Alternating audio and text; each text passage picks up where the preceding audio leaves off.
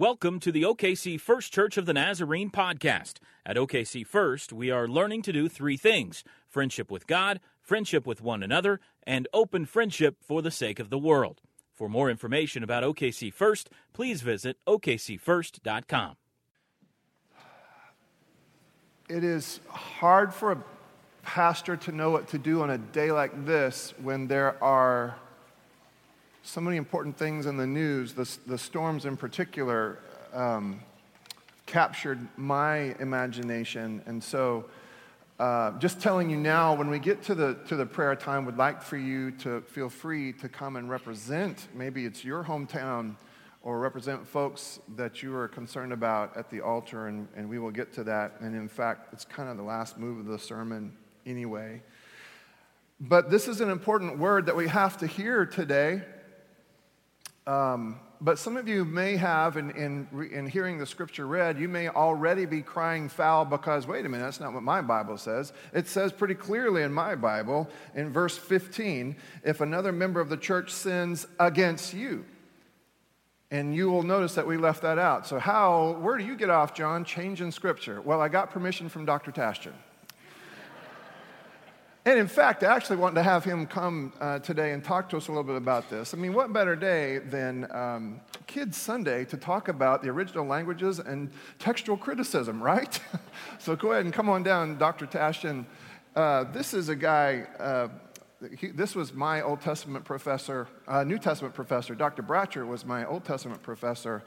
And as you now know, while Dr. Bratcher is teaching Sunday school here, Dr. Tashton is our word and table pastor, but a Greek scholar. And so I have asked him, is this one on? Are we ready to go? Okay. So I've asked him to answer a couple of questions as it has to do with the fact that I did, in fact, leave out those two words, sins against you. We've got to talk about something else. Not you being personally offended. We've got to talk about how the church works when somebody strays off like a wandering sheep. And so I begin with this question for you. Can you confirm or deny that the original language of the Bible is King James Version? Well, that's an easy question to answer. So it wasn't the King James Version, right? No, That's not the original. Actually, when I used to teach, I did have somebody want to argue with me that the King James was the original, like God spoke it. Yeah, because God says thou. Anyway, the original language is Greek. So how do we have the scriptures translated into English that we're all carrying around today? And can you give us a quick description of how that process worked? Well, of course, translation into our language have come about for several centuries. Obviously, King James was one of the early ones. Even before that, there were other translations into English. But what happened in succeeding centuries is that quite a few manuscripts of the New Testament, as well as the Old Testament, but I'm concerned here with the New Testament, were discovered. And these manuscripts don't all agree with one another. And so scholars went to work trying to figure out what is the text of the New Testament by checking all these manuscripts of the New Testament. There may be about 5,000 or more manuscripts. Some of them are very small. Maybe the smallest one is the size of my palm, front and back, a passage from the Gospel of John. But then other manuscripts contain more. Very, very few manuscripts contain the whole New Testament. Maybe 2, 3, 1 or 2, maybe that might have all of the whole New Testament. Okay. But most of the manuscripts are either just a fragment or maybe several books like the Gospels, but very few of them have the whole New Testament. Okay, so I think I heard you say that there are 5,000 or so original manuscripts that have been cobbled together, and scholars over the centuries have kind of argued back and forth as to what should go into print, let's say. Right, yes. Okay. But let me say that you said original manuscripts. Yeah. that doesn't mean that we have any of the writings of the authors of the New Testament in any of these manuscripts. These are copies of copies of copies. Okay. And the earliest manuscripts that we have might go to the 3rd or 4th centuries AD. So these manuscripts are gathered, and it kind of kicks off a conversation that we continue to have to this day as to what words should be on the page and what words probably should not be on the page. That's right. And scholars weigh different possibilities as to... I have here in my hand the Greek New Testament. Almost on every page, there are footnotes that indicate variants to the text, depending on what manuscript, so that scholars have to weigh different readings of the New Testament, and then most of the variants are not all that significant. But this one today is pretty... in style, but then there are some that are rather significant. Yeah. So you and I talked about it earlier this week. In fact, we meet every Wednesday to talk about the sermon. I called you before that, though, and said, Dr. Tashin, I got a problem. Because we have this little textual variant, is what we call it, and there's this note, and half the books that I'm reading to support the sermon say, you should leave out these 2 words, against you, and the other half say, no, you should leave it in there. How do we determine that it's the right thing to do, at least for us today, to go ahead and leave those 2 words out? Well, that's a question that scholars themselves try to answer. Yeah. How do we decide whether those 2 words should be left in the text, against you, or left out? Well, this particular version of the Greek New Testament gives kind of a weight to different readings. It goes from A to D, A, B, C, D, D being the lowest possibility, A being the best possibility. And this particular text of Matthew 18:15, that variant that does not have the words against you is those 2 words against you are put in brackets. Right. And then the weight that's given to including those 2 words is C, which means it's not very high. Right. Okay. So that's something that we have to go by, the decision of scholars that have made about whether or not this word or that word or this phrase or that phrase should be left in the text or taken out of the text. Right. Now, is it true that you've committed the entire Greek New Testament to memory? I think that's true, right? I wish I could. Dr. Tashin, thank you very much. Let's give him a hand. Thank you very much, sir. This is one of those days in which this discussion is very important because it's 2 dramatically different sermons. If I come to you today and out of Matthew 18:15, we are talking today about what you do when somebody else in the church offends you, right? Sins against you. That is this sermon over here. But if it's just about what we do and how we understand our responsibility for one another when somebody sins, that's a very different sermon. And I would submit to you that next week, when Simon Peter asked the question, how many times am I supposed to forgive someone? Next week, we can talk about what happens and how we go about conflict resolution. Today's sermon is not about conflict resolution. Today's sermon is, I think, just as important, if not more important than that, because we're having this discussion. What is my responsibility for the other people within my faith community when I notice that he or she are wandering away like that last sheep? I keep bringing that up because that is what this passage of Scripture is connected to. If a shepherd has 100 sheep and one of them has gone astray, does he not leave the 99 on the mountain and go in search of the one that went astray? And if he finds it, truly I tell you, he rejoices over it more than the 99 that ever went astray. This is not so much about someone being personally offended. It's about that one that strays and what we're supposed to do. We see what Jesus does, but here hear this, what we see Jesus doing is what the body of Christ, we get that, right? Is what the body of Christ is also supposed to do. This is about a very hard question. How do we understand our responsibilities for one another? It says this, "It is not the will of your Father in heaven that any one of these little ones should be lost." And if that's the case, then what do we do when we notice sheep 100 wandering away? What do we do? Okay, this is a very dangerous passage of Scripture. This is a very dangerous sermon, and because both extremes are really scary. On one side, the extreme over here is, you do you. I don't want to get in your way. You're doing life the way that you understand it. You do you. And so it's none of my what? Oh, it's interesting, isn't it? That the business world will tell us how to go about this. But on this side, it's also very scary. Over here, people strap on their guns and their badges, and they are the morality police. And they find in this passage of Scripture support for their willingness to go to somebody else and say, "Hey, you are wrong. Glad you're here today." Both of those, I would submit to you, miss the mark.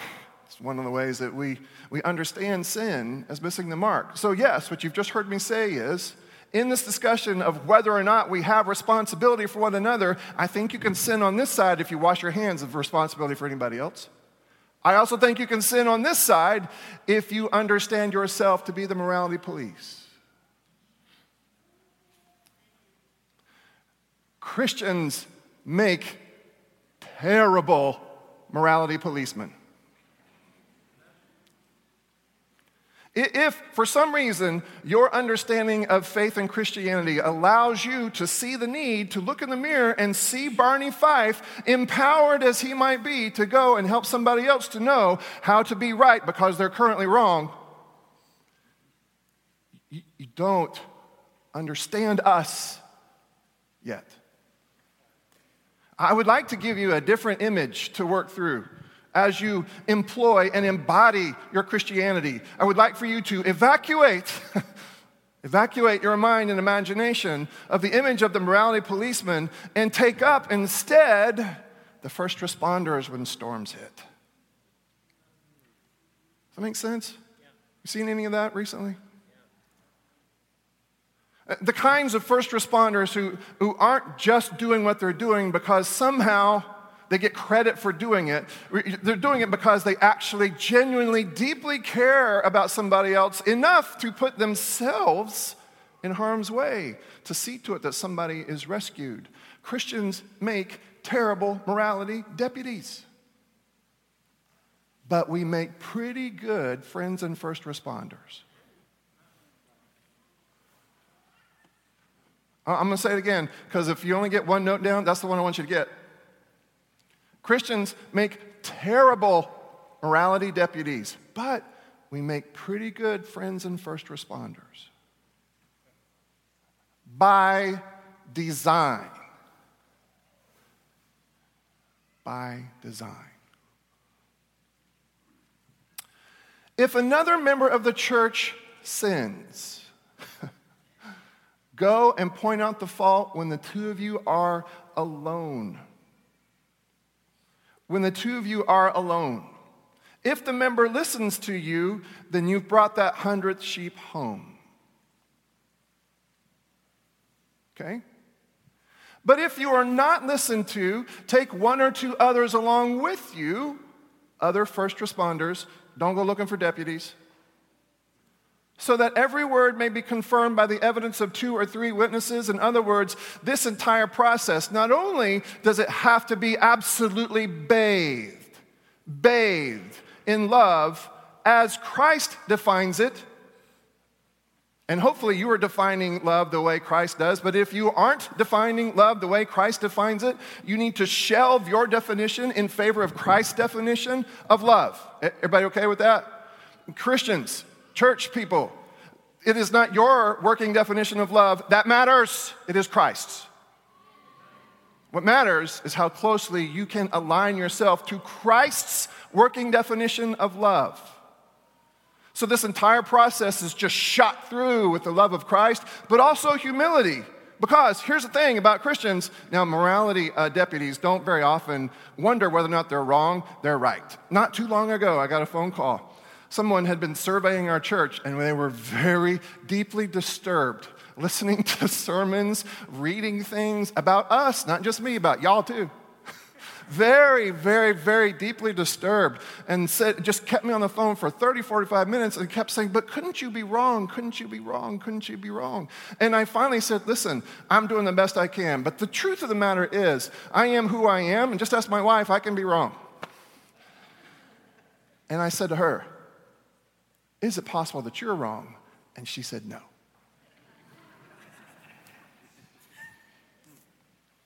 She said no. Listen,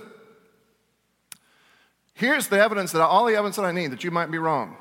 You're breathing.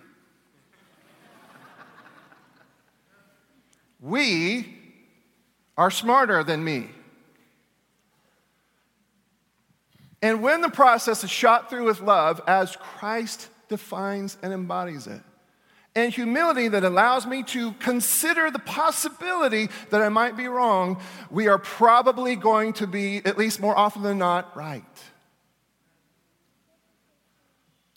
Now again, this is not someone who has offended you. This is someone who perhaps is involved in behaviors that we would call self-destructive or destructive to the person or destructive to a family. And again, you have to be careful, church. You have to be careful because you're hearing me. I'm going to keep railing at Barney Fife over here, but you also can't be the person who sits in the pew as if it's a theater seat, separated from the other people in your row. You can't be that person either who says, hey, not my problem. Can I tell you something? My walk of faith, hear this. I don't know if I want this one put on Facebook. But listen, my walk of faith is your problem. Just as much as your walk of faith is my problem. Guess what? Faith is a team sport.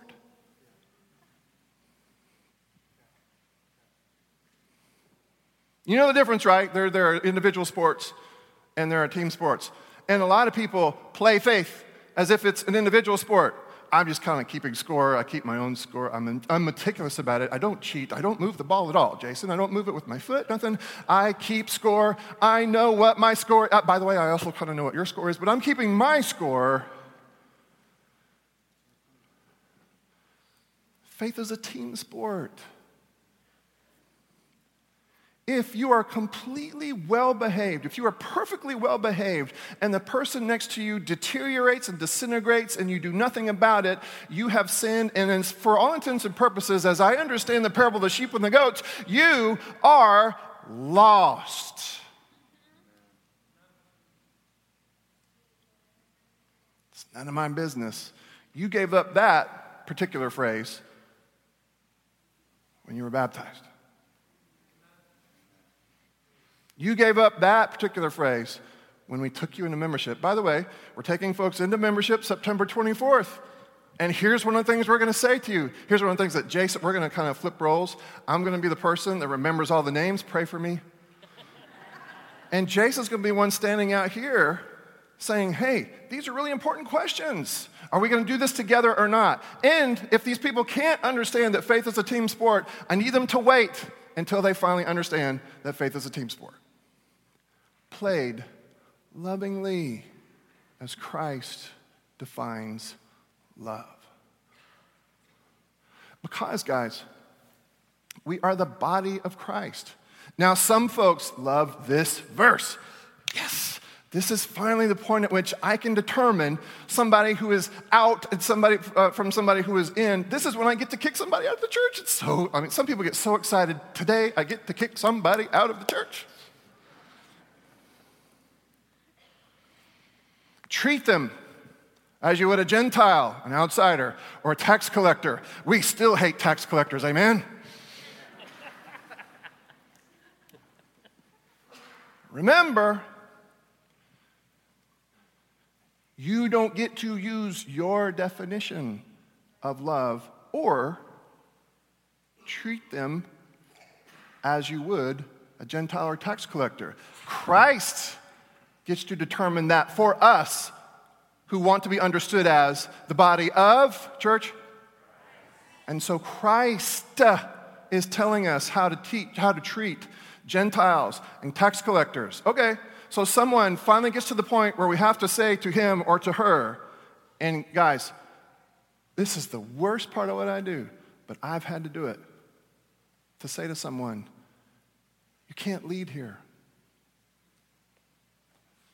You can't teach here. What you're doing is catastrophically bad.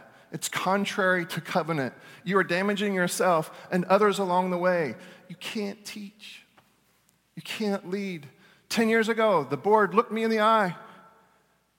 Big guys like Brent Conway looked me in the eye and they said, will you protect the church? And I said, yes, because you know what? It's the right thing to do. And so in protecting the church, I'm the guy who has at times, not very often, who has at times said, you've led, you can't lead. You've taught, you can't teach. But please stay. But please stay. Because here's how our Savior treats Gentiles and tax collectors. Come eat with me. Stay close to me.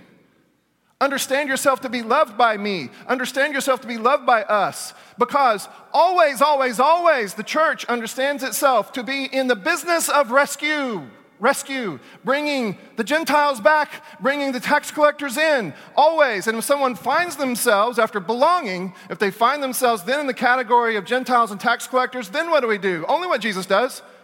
Eat with me. Come back to us.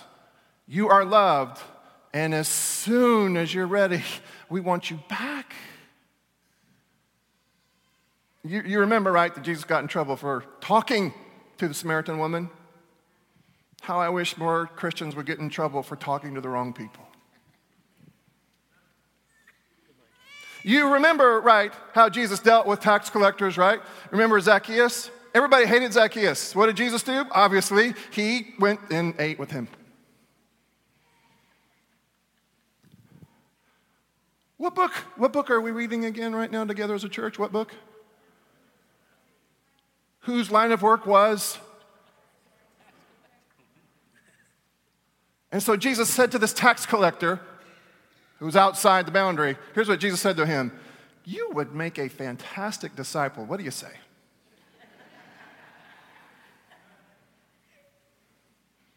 And we're going to kick off this whole thing, Matthew. We're going to kick off this whole movement, this relationship between Jesus and Matthew. We're going to kick it off, by the way, at your house. Go get cleaned up because we're going to have a party at your house. And at the end of this whole thing, you, Matthew, will be a disciple. Treat people, says the scripture, as you would treat tax collectors and Gentiles, which means they're still your problem. And they're still potential brothers and sisters.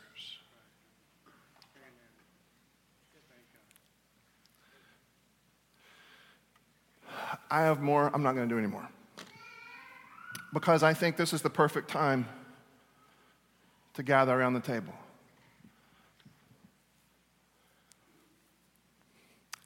Not as morality police, but as friends and first responders. And as folks who probably, maybe within the hour, maybe within the week, maybe within the month, people who probably might find ourselves in need of rescue. We gather around this table. We don't use the little individual cups and sips and the little bitty pieces of bread anymore. Not that people who do that now are not Christian. I'm not saying that at all. But we are intentionally pouring from this one giant thing of juice, and we are breaking off of these larger sheets of bread so that we all are left with the correct impression that we are in this together. Faith is a team sport as decreed by our Savior. You don't get individual sips. You have to drink from the common cup. You don't get hermetically sealed pieces of bread, untouched by human hands. This bread, my promise to you is, has been touched by human hands. Ours. And you belong here with us. So if you're coming to set this very important table, come. We've had some turnover in our junior leaders. A bunch of them moved up to the youth group, and so we have some other fresh faces. I'm very excited about how we're going to incorporate some of these folks into the mix here. So go ahead and come on up if you're helping us today. Let me pray for us and get us started. Heavenly Father, bless these elements. And somehow, Lord, with these elements, remind us, show us, convince us again that faith is a team sport. Show us, God, how it is that we are connected to one another. Help us to know how to be connected to one another. Help us to take seriously the words of Scripture that we heard today. Do not let us be moral policemen, but help us to be friends and first responders, people who are genuinely and deeply interested in rescue and recovery and relationship. In other words, God, as we partake of your body and your blood, help us to be more like you. In a moment, I'm going to ask you to stand to your feet. This is different, too, if you're new to our church. This may be different for you. In a moment, I'm going to ask you to stand to your feet, exit your pew to the left, and then come forward with your hands cupped to receive this gift. We're going to give everybody in the room a gift today. You'll approach a person holding bread. And over here, it'll be Jessica who snaps off a piece of bread, presses it into your hand, and says, "This is the body of Christ, broken for you. Don't eat it just yet, but dip it into the cup." Sam is holding a cup over here. When you do dip it into that cup, Sam's going to say to you, "The blood of Christ shed for you." And then take and eat. And then find a place to pray. And folks, we got plenty to pray about. This is a good time to pray for first responders and friends and family who are in South Texas or in Florida. This is a great time to do that. If you were baptized today, first of all, congratulations. You and your families, after you take, would you please come and gather around this altar so that we can pray for you? Dr. Tashin will pray that prayer for you. And my Old Testament professor, Dennis Bratcher, has surgery tomorrow, open heart surgery. And we're going to pray for you at this altar and anoint you. We love you. In fact, if you're in need of a prayer for healing, physical, emotional, mental, relational, theological, these side padded altars are reserved for you. And someone will meet you at those altars to anoint you with oil and pray that prayer for healing. These other altars are open for any other prayers of any other kinds. Someone will meet you there and pray with you, perhaps silently, touching you on the back of the head, the neck, the shoulder. We just want you to know that you're not alone. And folks, this little bowl here is significant. It contains just a little bit of water, just enough to jog your memory, the memory of your baptism. A tangible reminder of your baptism. Because perhaps you've forgotten that you belong. Well, may this water jog your memory and welcome you back home.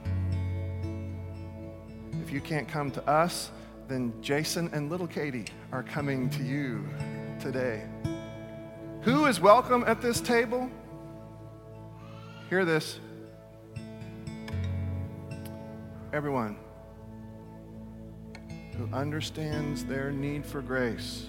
And maybe you understand your need for grace and you haven't failed recently, or maybe you failed today and you're keenly aware of your need for grace. All of you, all of us are welcome at this table today. It was on the night that he was betrayed that our Savior took bread, blessed it and he broke it and he gave it to his disciples saying, "This is my body broken for you. And every time you eat of it, remember me." Later on, he took the cup and he held it up before them and said, "And this is my blood, the blood of a new covenant. And every time, a new covenant. And every time you drink of it, remember me." And I would say, remember that you're being shaped to be first responders here, not policemen. So now across the sanctuary, if you would, stand to your feet. Exit your pew to the left and come forward with your hands cupped, ready to receive the gifts of God meant for the people of God. All of you have been baptized. Please come afterwards, you and your families, to gather around this altar. There won't be quite enough room. That's okay. And if you're in need of prayers for healing, come to one of the side padded altars. Thank you for being here today.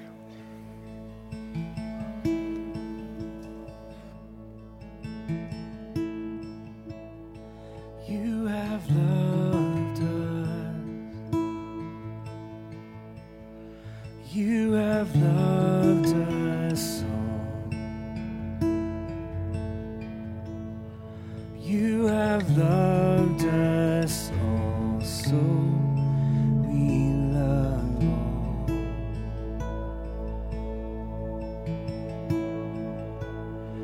You have blessed us.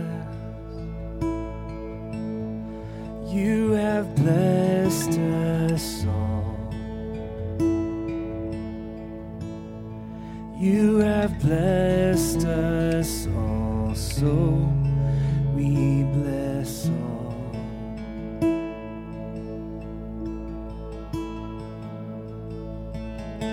Thank you for Christ and cross.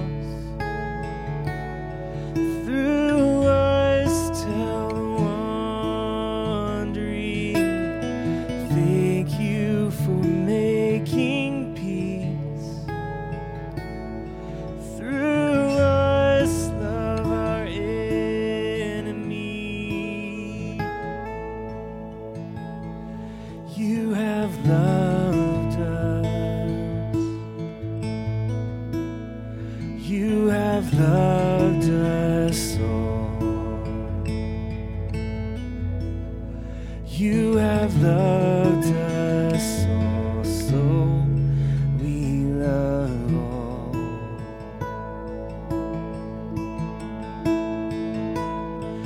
You have given. You have given all.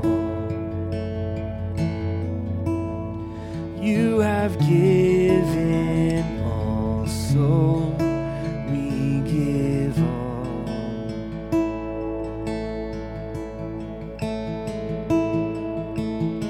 Thank you for daily bread.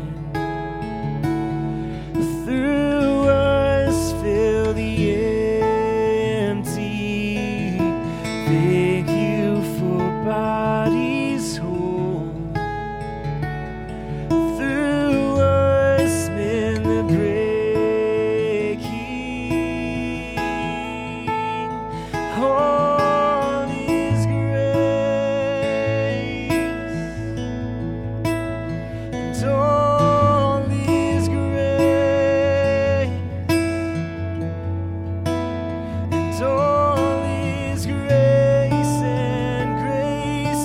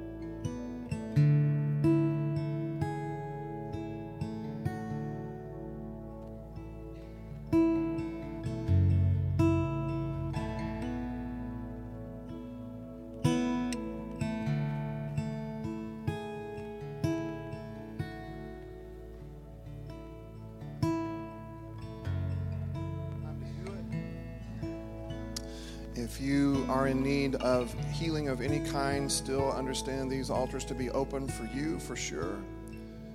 And if you were just baptized, if you could, we'll have you gather around actually that last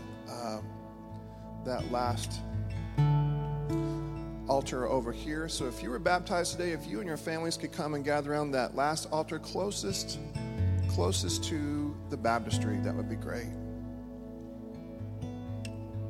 That's great. I'm going to pray a brief prayer of confession.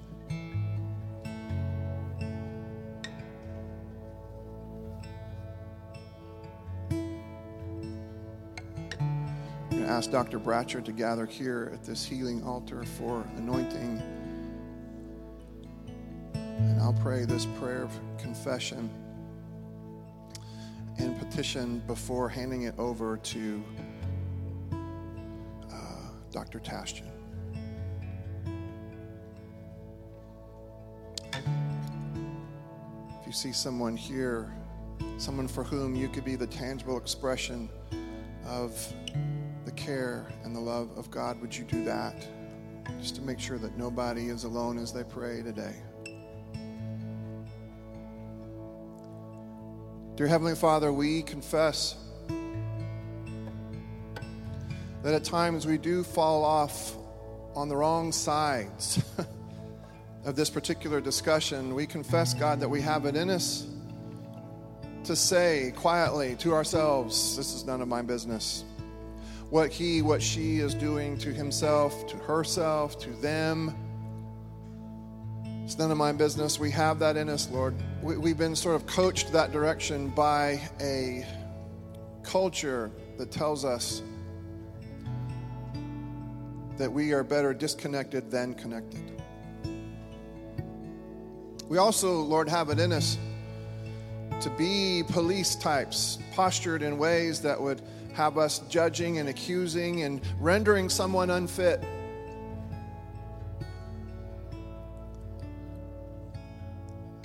And yet, God, we also believe we have the capacity to follow you. So, God, would you remind us what it means to be the church, what it means to be parts of a worshiping community, a community of faith that voluntarily and wholeheartedly takes responsibility for the other very close to me and for the other not as close to me, for the other sitting next to me and the other sitting across the room, across the sanctuary. Help us, to God, to know how to go about being the church, specifically today as it has to do with our responsibility for the other as he or she wanders away. And then, God, grant us the courage to do the right thing.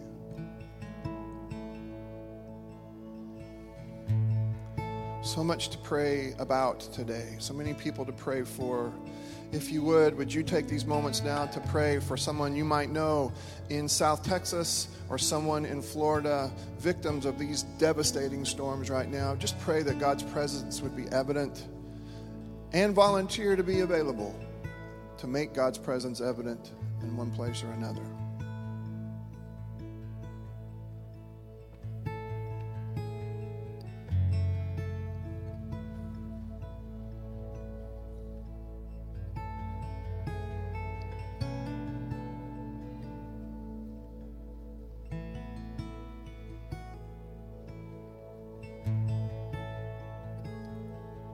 And there are people in our fellowship who need your prayers as well, for healing, for help, for hope. I'm going to offer up their names and have you pray however you'd like. Please pray for LaDonna Bennett as she recovers.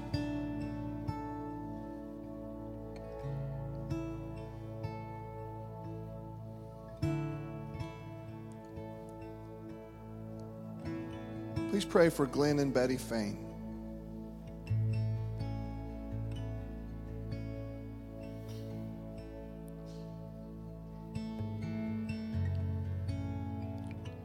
For Debbie McKenzie.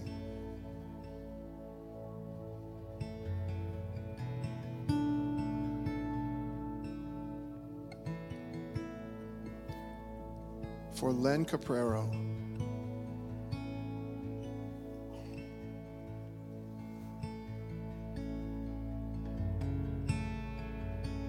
For Dennis Bratcher.